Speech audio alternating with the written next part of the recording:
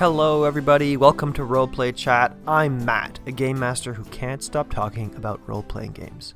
Today we have a wonderful episode for you about mysteries, running mysteries, playing mysteries, and writing mysteries in a tabletop role-playing game. I'm really looking forward to sharing the conversation with you, but before we do that, I had a few little housekeeping announcements to some news, I suppose, to share with everybody. So the first piece of news, I wrote another review. This review is about the Blades in the Dark system. It's a really fun system, especially if you're into heists and burglarizing and that kind of stuff. If you like playing rogues or you want to play a group of scoundrels, I definitely recommend checking it out. The review is fully written out on rpgmatch.com. So once again, it's the same place where my other review is. It hasn't been published quite yet, but it's going to be coming out any day now. So I want to encourage you to go check it out. If you've been on the fence and you're curious about the Blades in the Dark role-playing game, this might be the information you need to decide whether or not you pick it up.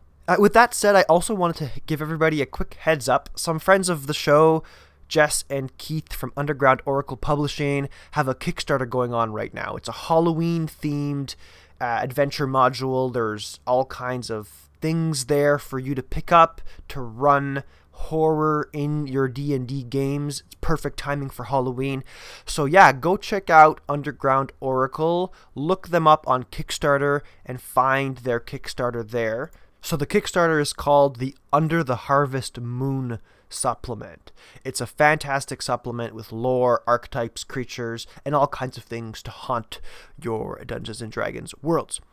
This is not a paid advertisement. Just Keith and Jess are two friends of mine, and I wanted to help spread the word. So please go check it out. Go look up their Kickstarter, Under the Harvest Moons. And with that being said, let's get into the conversation with Jess.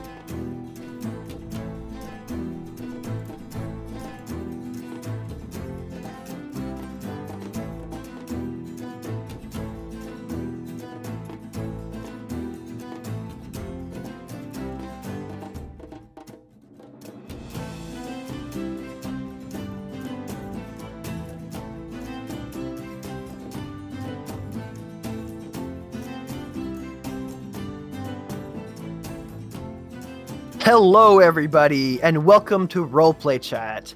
I am here with a wonderful guest that I am absolutely thrilled to announce to you. They are a member of the Fang Gang podcast, a Vampire the Masquerade actual play. They are a Twitch affiliate and do very many charity streams that you should all be checking out. Personally, I think the most impressive is that they are an RPG game designer with a number of Dungeons & Dragons adventures under their belt. Please welcome me in joining Jess. Jess, why don't you say hello to the listeners? Hello to the listeners. How are we? This is so exciting. Thank you so much for having me, Matt. I really appreciate it. Yeah, my pleasure. I'm really glad to have you here. I'm excited to talk about mysteries. This is perfect timing for like spooky, scary season. I feel like mysteries and Halloween kind of go hand in hand, or at least they do for me. 100%. Yes. Yeah. So, I mean, before we get into the meat and potatoes of the conversation, why don't you introduce yourself to the listeners? Let them know a little bit about yourself, a little bit about your projects, and I'd like to know your tabletop RPG origin story. How did Jess get into tabletop RPGs? Oh, no. Okay. Well, I guess we'll start at the top. I go by Jess the Human on the internet. That is where you can find me at most places. It's Jess with one S. Like Matt said, I'm a member of the Fang Gang podcast. We're a Vampire the Masquerade podcast that you can find on most listening platforms. We've got lots of dancing, debauchery, inner turmoil. It's not all, doom and gloom. Us players try to sneak in some fun every now and then again. That's your job, right? As the player Right? to mess around with the game master and have some fun. Exactly. I mean, he threatens to kill us. We threaten him that we're going to have a good time. It's give and take in every relationship. Like Matt said, I also do monthly charity streams. I'm actually most recently, after we get done recording, we'll have done 10 Candles, which was my Ooh. first time playing this. We just finished a game this past Friday, and we have another one coming up this week. And I've actually never experienced character death before, so I'm a little nervous. And other than that, gosh, I do a wide variety of things, but I guess I'm gonna talk about some of my murder mysteries that I wrote. Cool. Really Yeah, please excited do. to be here on that. You can find me on the DMs Guild under Jess Wade. Again, it's JES. My best performing one is Murder in Mossbank. It is a platinum bestseller. It was actually featured in Dragon Plus magazine in their 37th Awesome. issue. That was kind of neat. Congrats. I That's great. Thank you. I Clap, was clap, like, "Are clap. you sure that you're contacting the right person? Are you sure you want me on the line?" So that was really neat. I enjoy a good murder mystery, and I enjoy puns, which is Ooh. evident in most of my work. Cool, cool. Well, I really look forward to hearing as we talk about mysteries and like any advice you have and things like that. Feel free to bring in examples, little tidbits without spoiling anything, to pique people's interest because I'm pretty intrigued as well. And what Yeah, about for your sure. origin story? Where did tabletop RPGs? How did they get initiated into your life? Yes, absolutely. So I'm going to rewind just real quick. I forgot to mention my pronouns are they, them, theirs. Oh, yes, Obviously, pretty important to me. absolutely. Um, okay.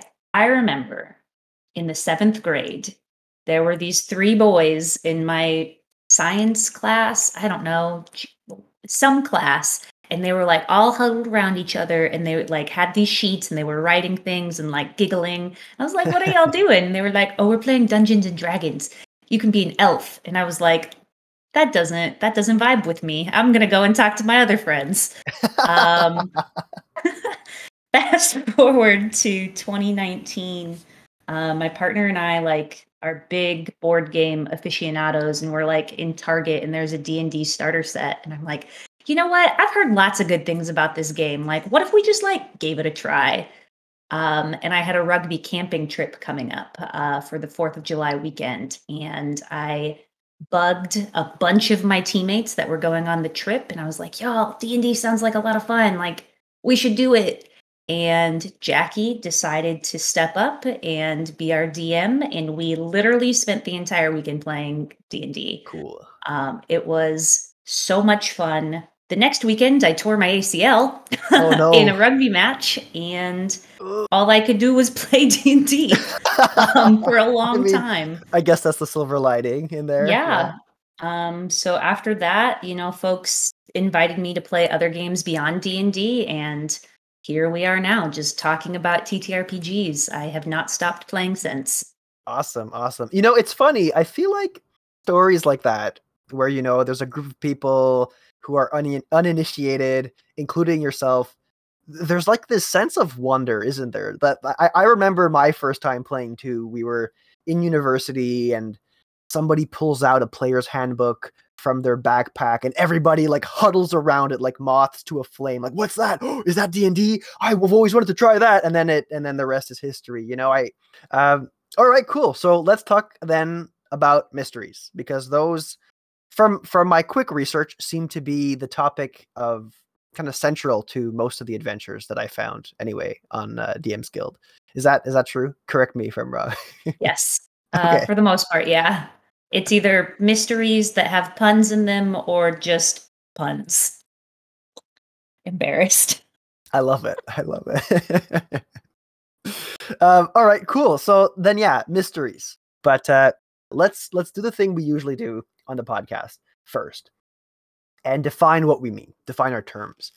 I think the term mystery within itself is pretty straightforward, but I'll throw to you, Jess. What do you think a mystery is in the context of a tabletop role playing game? Let's see. I guess it's, the party gets a quest that they have a lot of questions about, a lot of question marks. And then throughout either the one shot or the series of games leading up to the conclusion, they're, following clues along the way. And then eventually they end at mark or X marks the spot, Mm-hmm. and they hopefully land there. I've had it where they don't before, which is sometimes satisfying as the GM to know that they did go off the rails and completely sideways, and that is their reward, not figuring out what the heck happened. I don't know if that was the best explanation, but No, that's the I one think that I've given you. yeah, I can run with that. I think that's pretty good. And I mean, to me, if I can add to that, I think that there's going to be like this central question that the players get asked to solve. Maybe not directly asked to solve, but like I'm picturing like very Sherlock Holmes type things where, like you said, I feel like they often come in a one shot or a two shot. And the first scene is the party or the players getting the quest, getting the mystery delivered to them, or have somebody say, oh, you have to go solve the murder of X, Y, and Z and do it fast because something's coming up, or I don't know, like They're so the I time bomb. We have yeah, to get yeah. it solved. So yeah, I feel like there's like the central question that the party tries to resolve. um I'm not sure if we need to add more than that. Do you feel like there's other elements here? I mean, maybe we can ask what isn't a mystery.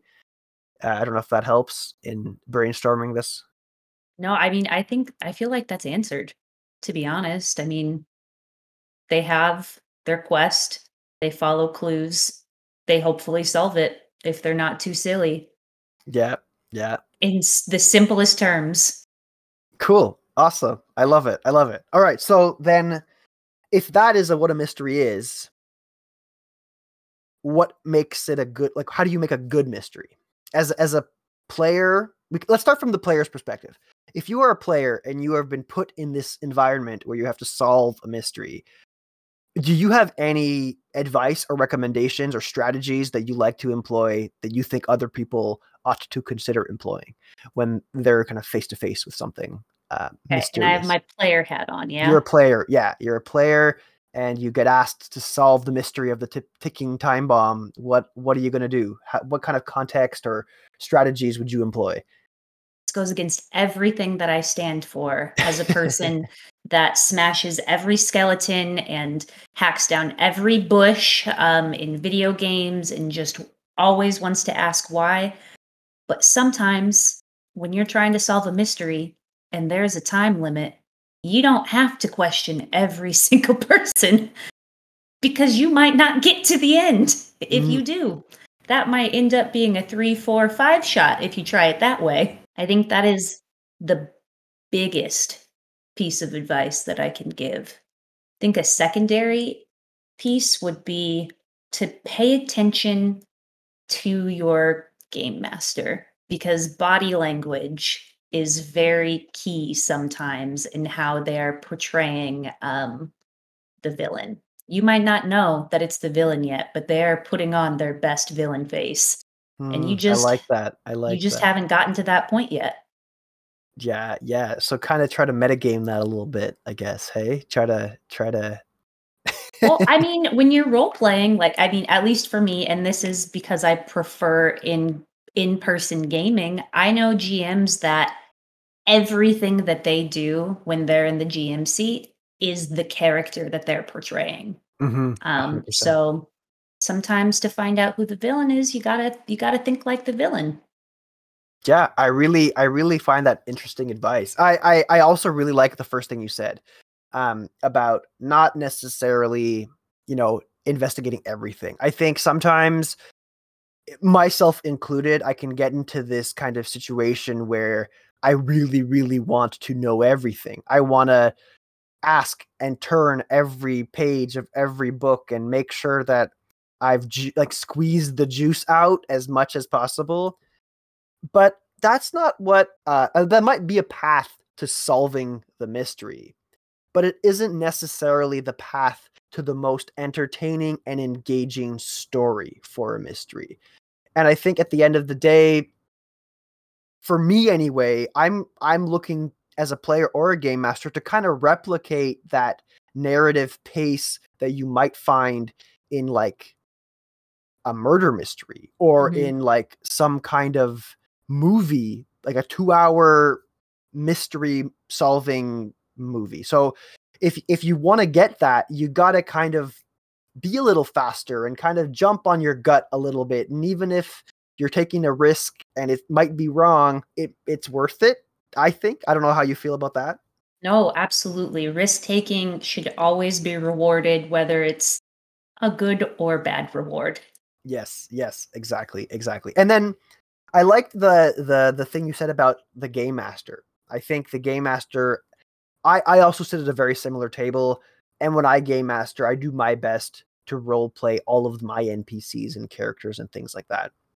So I 100% agree that maybe there's clues kind of in the delivery of the content and the way that the game master delivers it. But at the same time, and again, speaking from my experience, I find it can be very hard to run a mystery, especially when it isn't one that you've made yourself.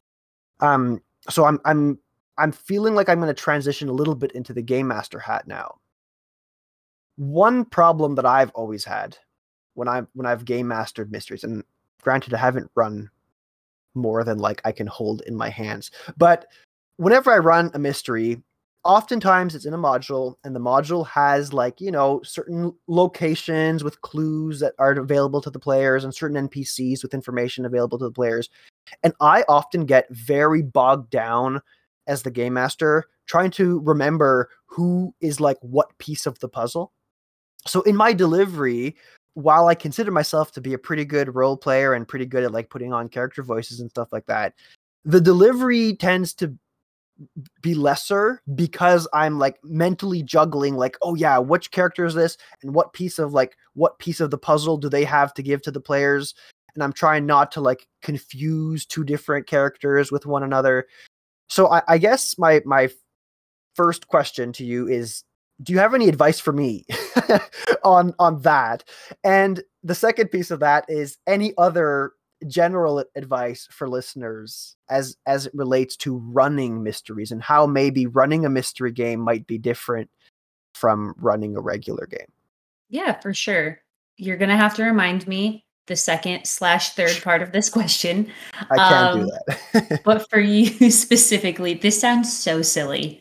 But when I was first starting, I didn't have an arsenal of like silly character voices. I had this voice, and then I could like make up a voice, and then I would never be able to get back into it. I get that. Yeah. So I would write down on sticky notes like very key characters, and I would legitimately just hold it up to say, I am XYZ cool. character. Yeah. Because I was brand new at that time. I had been DMing for maybe a month or so before I started, like, instead of looking up on the DMs Guild to get a module, starting to create my own.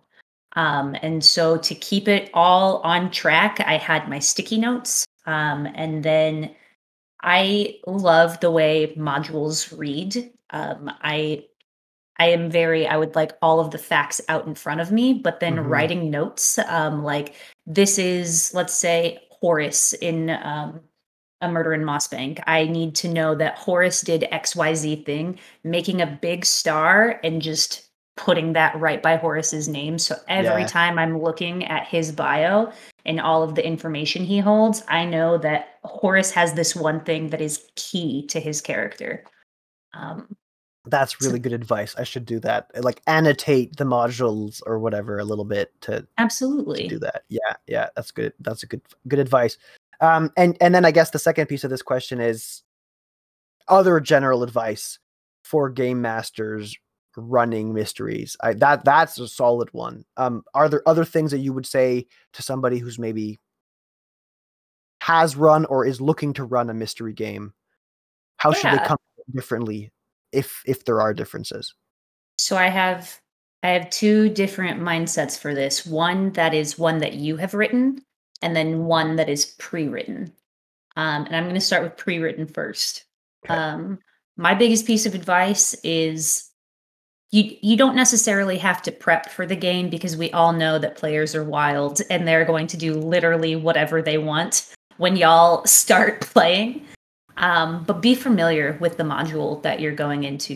Don't be reading it for the first time 10 minutes before you start, unless you are a very fast reader, one, and two, you can just take a concept and roll with it. Hmm. So definitely, run through it. And on the DM's Guild, there's a nice little section that you can actually ask questions to the authors. Not every author is going to respond to your question. But I get hard eyes when I get a review or a discussion, and I like to answer people. And I assume that other people do too, because they are taking their work that they worked hard on and putting it Hmm. on the internet for people to enjoy. Um, Whereas if you're writing your own module or just your own adventure in general and you want it to be a mystery, I love, love, love, love including a timer and saying, the killer, the person who did the thing that you're supposed to find is going to be at this location at this time.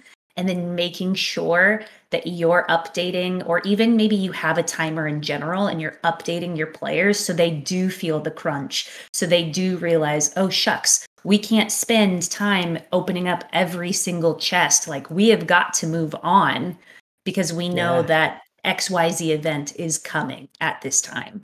And they don't even have to know that what the event is. You can just say that you have to solve the mystery in 3 hours, and after 3 hours is up, this is done. I Um, really like that, and it's an example of this that happened to me a long time ago now. One of my buddies, Chris, who used to be on the podcast with me. So for those of you listening, you'd recognize Chris. He ran. It wasn't really positioned as a murder mystery type thing, but what ended up happening was a character was killed, and one of the NPCs in our little like faction got blamed for that death, and they got sentenced to death in 3 days.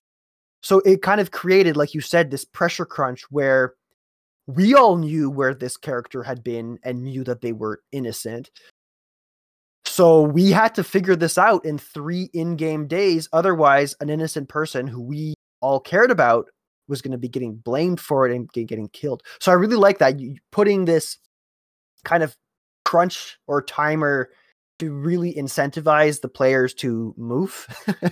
Because like we mentioned already, they're going to want to open up every little box if they have the opportunity to do so. So giving them that extra push to say, no, there's going to be something like a consequence or whatnot. You mentioned meeting the killer. That's kind of cool. Or meeting the accused.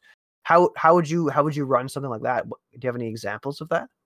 yeah, players come face to face with insert killer name here, redacted, redacted, redacted, in Murder in Mossbank. Um, they meet said person, hopefully because they have followed enough of the clues. You don't have to, when you're playing in a murder mystery or just a mystery, technically you don't have to get every clue if it's Hmm. well written, because there should be, 3 to 4 ways for you to move on to the next clue to get to the end. You have royally messed up if you can't find at least one breadcrumb to get to where you're supposed to be.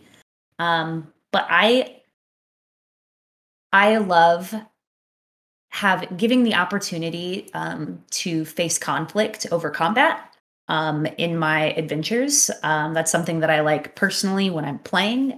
That's also something that I really like when I'm doing game design. So coming face to face with the big bad is Hmm. something that I always try to throw in. That's really So cool. just, knowing at XYZ o'clock, they're going to be at this location and all of the clues lead to this way. And unless these people are a box of rocks, they're going to get it. And knowing when to navigate, some people might not get it. And knowing how to play the big bad to say, oh no, you've caught me. And then the players are like, whoa, whoa, whoa, whoa, whoa, wait up. What do you mean we've caught you? And then they're like, okay, our gears are turning. This is Yeah, the yeah. big bad. This is who we've been after. That's cool. I like that. I like that a lot. And you said something that I want to circle back to because I think it's super important. Is that when you prepare, whether that be writing your own game or using a module or whatnot, a mysteries tend to have, in the tabletop RPG context, a lot more arrows than I think one might expect, pointing the players towards the right direction. And I think part of that is because players are going to create their own red herrings in a game, whether they're there or not. So throwing them Yes. into a game only makes it harder for them, right? So I think that was one of the things that shocked me when I was reading some of my first mystery modules, was like, wow, like everywhere they go is like such a really good lead. And I was a little surprised, but then when I ran the game, I was like, okay, no, that's why that's there. If that makes sense. Absolutely. No, I Yeah. mean, the first time I play tested Murder in Mossbank, the dead person's mom was crying too much. And that was like they were like, "You killed her. You did it." It's like, Mm. "Y'all, what? She She is was crying crying. because her daughter is dead. You are wild." Cool. So we talked about the game master hat. We talked about the player hat. We touched a little bit about the game designer hat. Is there any other things that you'd like to add for people listening, aspiring mystery game designers out there, that things you've learned in the design of your mystery games that you would recommend people do? If Yeah. yeah, Okay. Game designer hat is on now. It's a top hat, by the way. nice. Um, I start with the end in mind. I always think of this is the outcome, or obviously every outcome is going to be vastly different, but this is the final scene that I want the party to arrive on, and then I work backwards. And then I take clues and I try to take all of the clues that are going to end at the end scene and I write them all at the same time. And then I keep backtracking every time. Um, and I also think this sounds so silly to say, but verbally reading everything aloud just to make Cool. sure that it makes sense before you try reading it aloud or playing it aloud in front of a group of people, I think is the biggest thing that I Hmm. can say. Because I have been super silly before, where I was writing adventure for Brandon and one of our pals, Liam. Sorry, I'm laughing because this is so silly. I do this thing where if I'm writing something and I want to come back to it, I will just write words or will come back to this. I never came back to it because I did not read it verbally aloud. So I get to this, I'm at the BBEG fight, and I just have words written in front of me. And I'm like, I need to use Oh the no. restroom, y'all. I will be right back. They did not have a very good conclusion because Jess was just like, "Holy poo, what do we do?" Yeah, I could. I'd be freaking out in my Yes. hot seat. Yes. Thankfully, they were very understanding. But that's reading it out loud and working backwards are the biggest things that I can do. And also just creating quirky characters that your players are going to want to latch onto. I Mm, know as a player, when I had my player hat on, I said, don't latch on to every single thing. But it's as the game designer, you want to create, interesting characters that are really going to draw the players into your game and yeah. really engage in the story. Otherwise, I mean, y'all could solve a mystery in an hour. It's not going to be very fun, but you could do it. Hmm. Agreed. Agreed. And I'm really happy you bring up characters, because when you think of a mystery movie or anything like that, anyway, oftentimes your brain kind of goes to the characters, and there's always like this game going on while you're sitting there watching, like, oh, who is it, and you like bounce back between two or three different characters. How important is that in the role playing game context? Is it equally important? Are there distinctions there? I mean, I think we can agree that characters are important, whether it's a mystery game or not. But this idea of kind of having some loose ends and uncertainty about which character might have been the killer or the criminal or the thief or whatever. How important is that game, and how do you balance that? That could be tricky. Oh, that's a good question. Um, I always find it very important when I'm writing to have two people that half of the group is going to say no, it was this person, and the other half of the Oh, group is going to say no, it was that person. And then I'm that special type of person that likes to make it not them.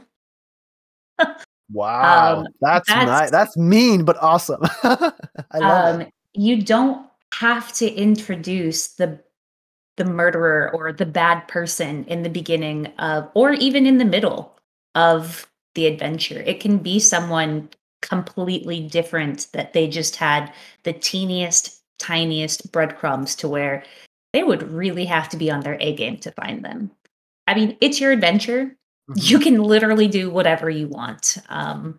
And if you're, I don't know, if the people that you're running the game for are mad at the end, I think that you've done a good job because Okay. they and I say this with a twist on it. They should Yeah. be mad because they weren't able to find out and latch onto it sooner. That Yes. doesn't Okay. mean that there should be no breadcrumbs leading up to that point. Um, Yeah, because it's you just definitely want them to have like, oh, like a aha, the I I messed up. I yeah. could have gotten there, but I had to open doors 1 through 5 instead of just going on to the next thing. Mhm. So does that make Yeah, sense? I don't that want makes my a lot of players to sense. be mad just to be mad. I want them to be like, "Oh, I could have played this better and I could have found out." Yeah, I like that. I like that. And that creates perhaps, I mean, maybe not exactly replayability, but especially if they don't really make it to the end, might incentivize them to try again and explore a different avenue, if you will. Um I do like that because I think it's pretty important to have these breadcrumbs for sure because you want them to exist. You want the players to, if they follow the right breadcrumbs, they figure out the mystery. But sometimes figuring it out isn't the most satisfying thing. Sometimes it's like going along with the ride and taking part in the narrative and like ebbing and flowing through it to get to the end, figuring out who is responsible for whatever, solving the mystery. And then I think what's the most important piece for me is being able to backtrack, being able to be like, oh, now I get it. That clue would have pointed us to that book would Mhm. have pointed us to the library, and then the library would have pointed us to the secret passage underneath that had the cloak that this guy's wearing, and now as that he's the bad guy. I Something like that. completely agree. Sometimes the best part, and I know for as like a game designer or a GM, I know for me running it when the players want to know, because obviously I want to spill the secrets as soon as it's over. But when they ask, oh my gosh, no better feeling. I Yeah. mean, there are, but not a lot. When they want to backtrack and say, what did we miss? How could we have gotten here, more efficiently or more effectively? Oh, what a good Yeah. feeling. It's a good feeling. It's a good feeling for sure. It reminds me of, I mean, it's not a tabletop role playing game, but it reminds me of the game, like the Sherlock mystery games. I don't know if you've played any of those. They're like an Osmonde. I think they're Osmonde. They're like mystery books. Like you buy the quote Like unquote choose board your own game. adventure? Not exactly choose your own adventure, but kind of Okay. where you play with a group of people. You have this box with like 10 different mysteries in it, and like you open it up and you read the first page and it's like the whole setup, and then you have like a little phone book that comes with the book with the game, and you have different maps and newspaper articles that you can like leaf through to find leads, and then you end up picking locations to go to. And so it's kind of like choose your own adventure, where you, based on the intelligence you've gathered and the setup, you can be like, oh, we're going to go see the locksmith. And you open up the phone book and, oh, the locksmith is at B6. And then you flip through the book to find B6, and then there's an entry. So you do that several times until you feel confident enough in your, solution, if you will. And then you go to the end and you read the solution where Sherlock tells you like, this is who Cool. did it and this is why. And you can decide whether or not you are like on the right track. Wow, I love that. It's really fun. It's really, really cool. My mystery games stop at like escape rooms and Clue, and now I feel like I need to add more. Yeah, do it. You know what? I'll link it up in the show notes, and after the show, I'll show you what it is. You know what? I'll look it up right now. Oh Apologies for the yeah. clicking, guys, but it's a cool board game. I also forget where I was going with that. Sleuthing. That's what I've got. We want people to be able to sleuth Yes, we want in people to be able to reverse. sleuth in reverse. Yes, yes, Yes. yes. I found it. It's called Sherlock Holmes Consulting Detective: The Thames Murders and Other Cases. And then there are several expansions. One of them is like you're solving the Jack the Ripper cases, which is super cool. Ooh. So if you already know about Jack the Ripper and you've like researched it all, it won't be very fun because you'll know everything about it. But if you kind of heard of who Jack the Ripper is and you kind of sort of know what's going on, it's still fun to live through that and try to quote unquote solve it. But yeah, I highly recommend. All right, yeah. So one thing that came to mind too, while I was talking about rambling about this, was locations, right? Like I feel like a big part of mysteries and games that have mysteries in them is kind of like this atmospheric setting, different locations to go explore. So I guess my question to you, Jess, is how important do you feel like it is to have kind of that atmosphere, that very stereotypical mystery vibe of the old abandoned house with the smoke and stuff, or is that kind of superfluous and you can kind of do without it? And I'd like to hear your Wow. your take on that.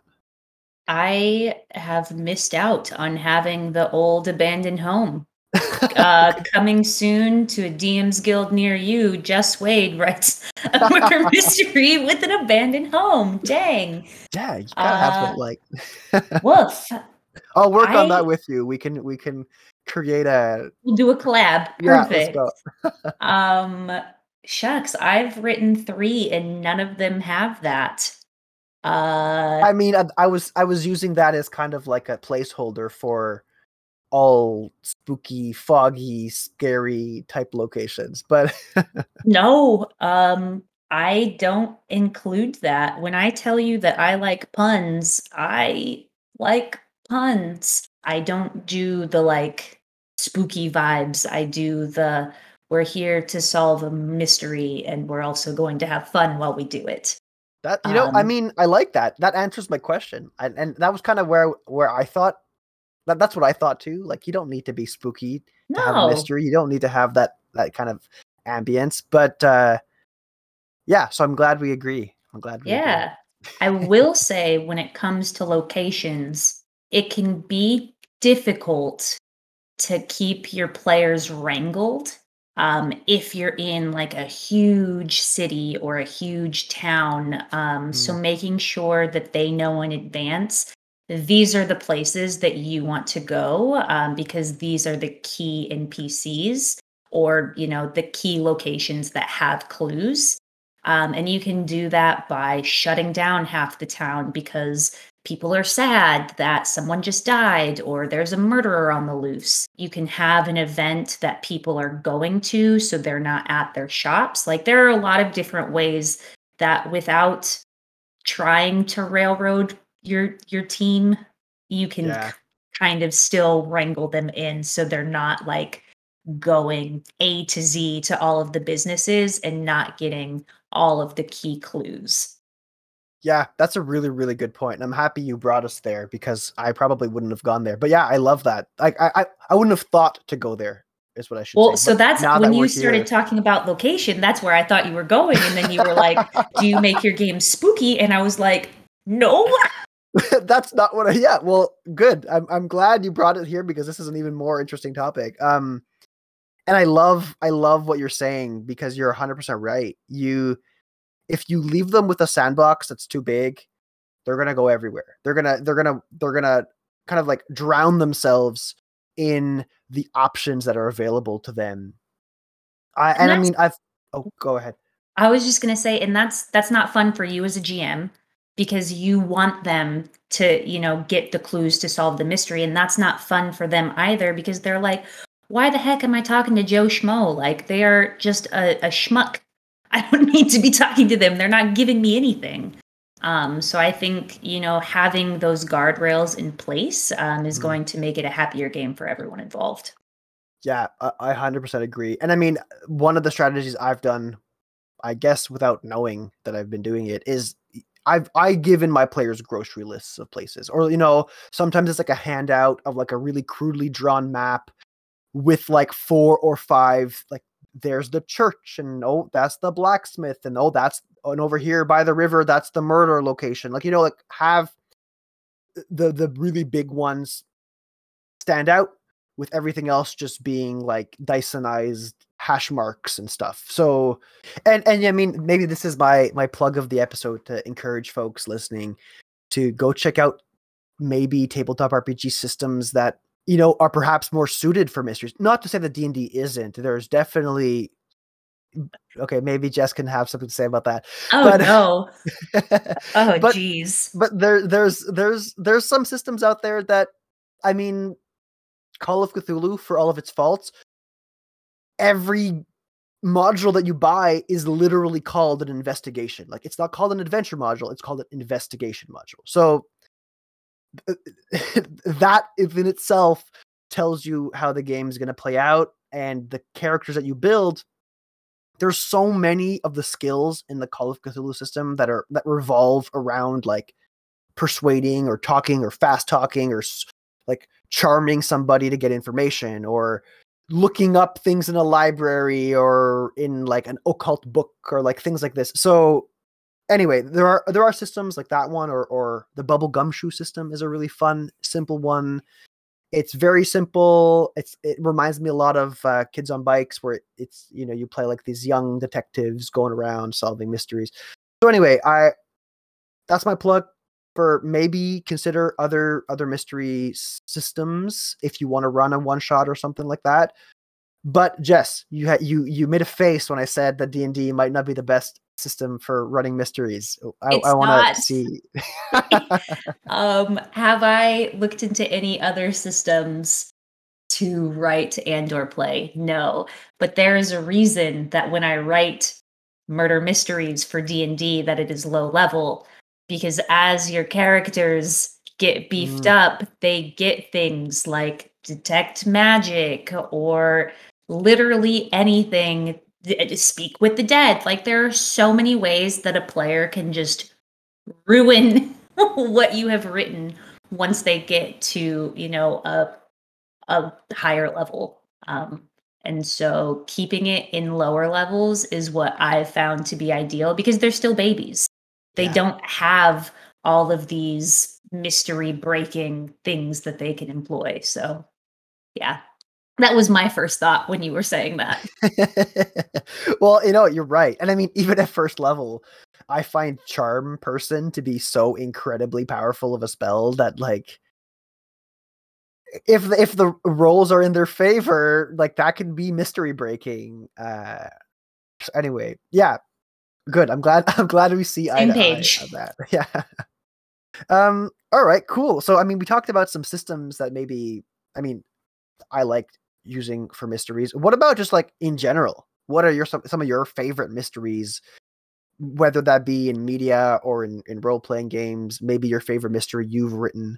I'd like to poke your brain and see your favorite mysteries, maybe some kind of things that you use as inspiration when planning to write or prepare a mystery game. stuff like that. Yeah, Clue is my favorite board game. I get down with Clue, and I get down with it in the way where if you're not paying attention to the other people that are playing, then you're missing out on clues, even when it's not your turn. And so I think I write characters that, their body language or how they speak. I try to like write that in. So you have to be paying attention to everything. Mm, Um, and you might not be able to, and that's okay. You're still going to find clues, but if you are paying attention, you might, grab something that maybe the person sitting to your left or right isn't grabbing. Gone Girl was so good.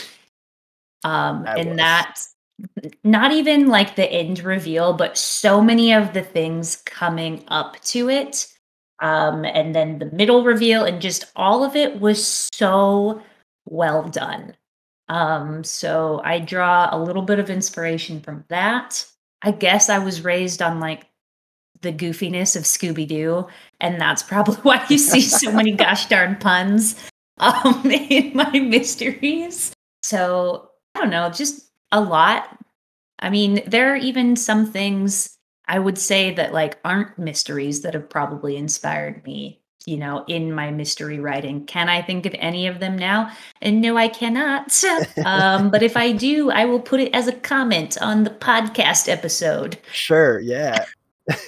Yes. But you bring up a very good point. You don't necessarily need to have mysteries be the thing that inspire your mysteries. Hmm. Sometimes it's a comedy or like lately, and I've said it a couple times before on the show, so I don't want to bore the listeners too much, but I've been watching so much reality TV on my own, like garbage reality TV, Oh like no. romance, like Bachelor style, like Love Island and stuff. And I get so much inspiration from those people and their ridiculousness. Like, anyway, No, all that to I mean, I say, love that.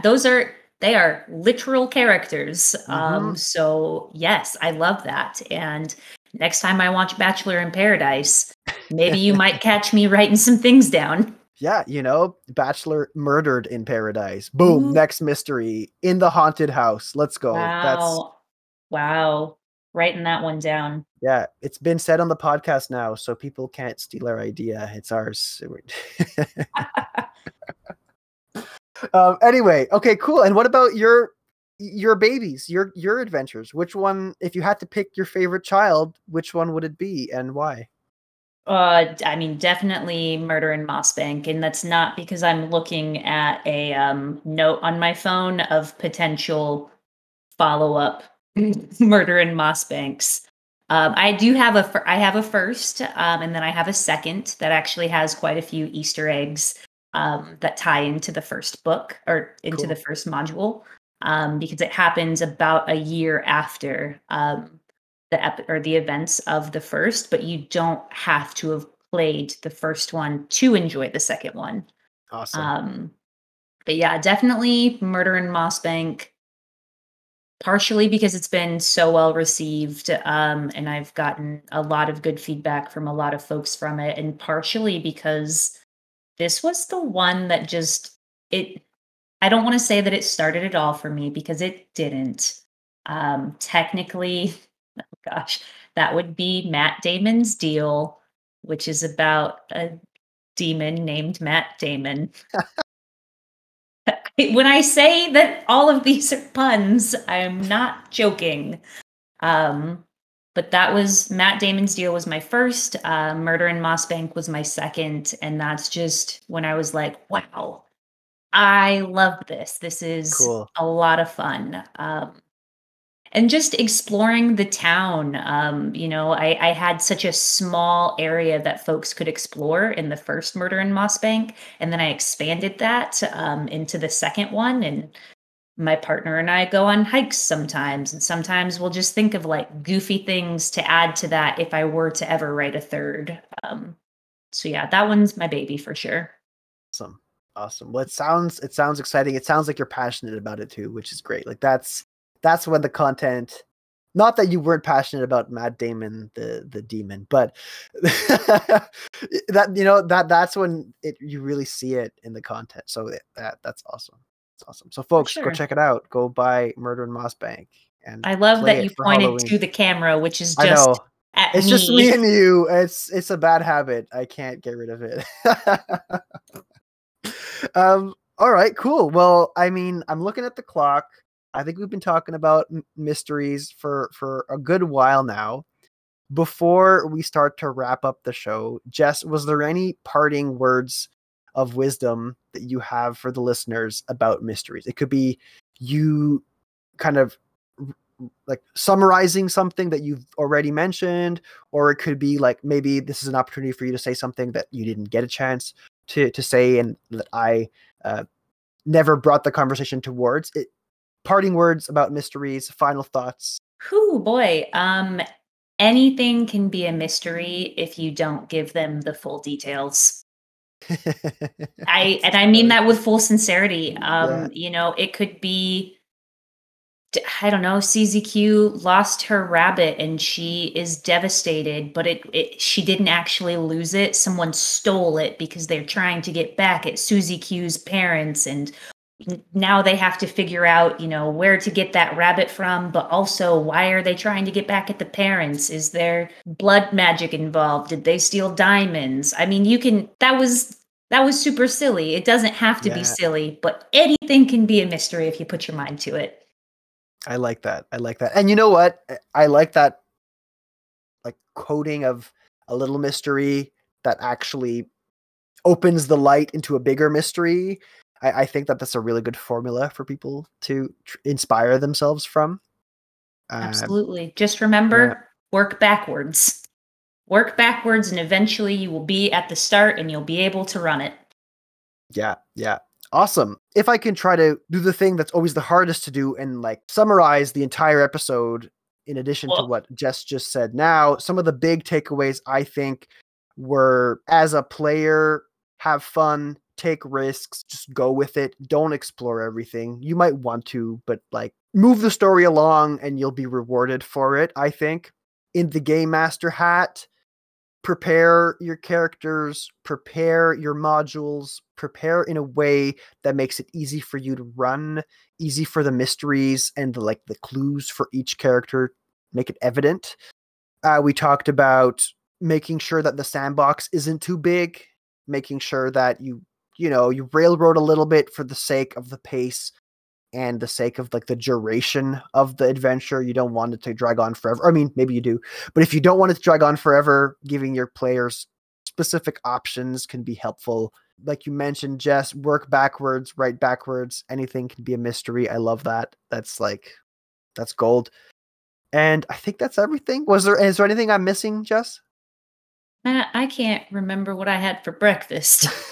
You can't ask me to summarize an hour-long conversation, but I think you did an A+ job.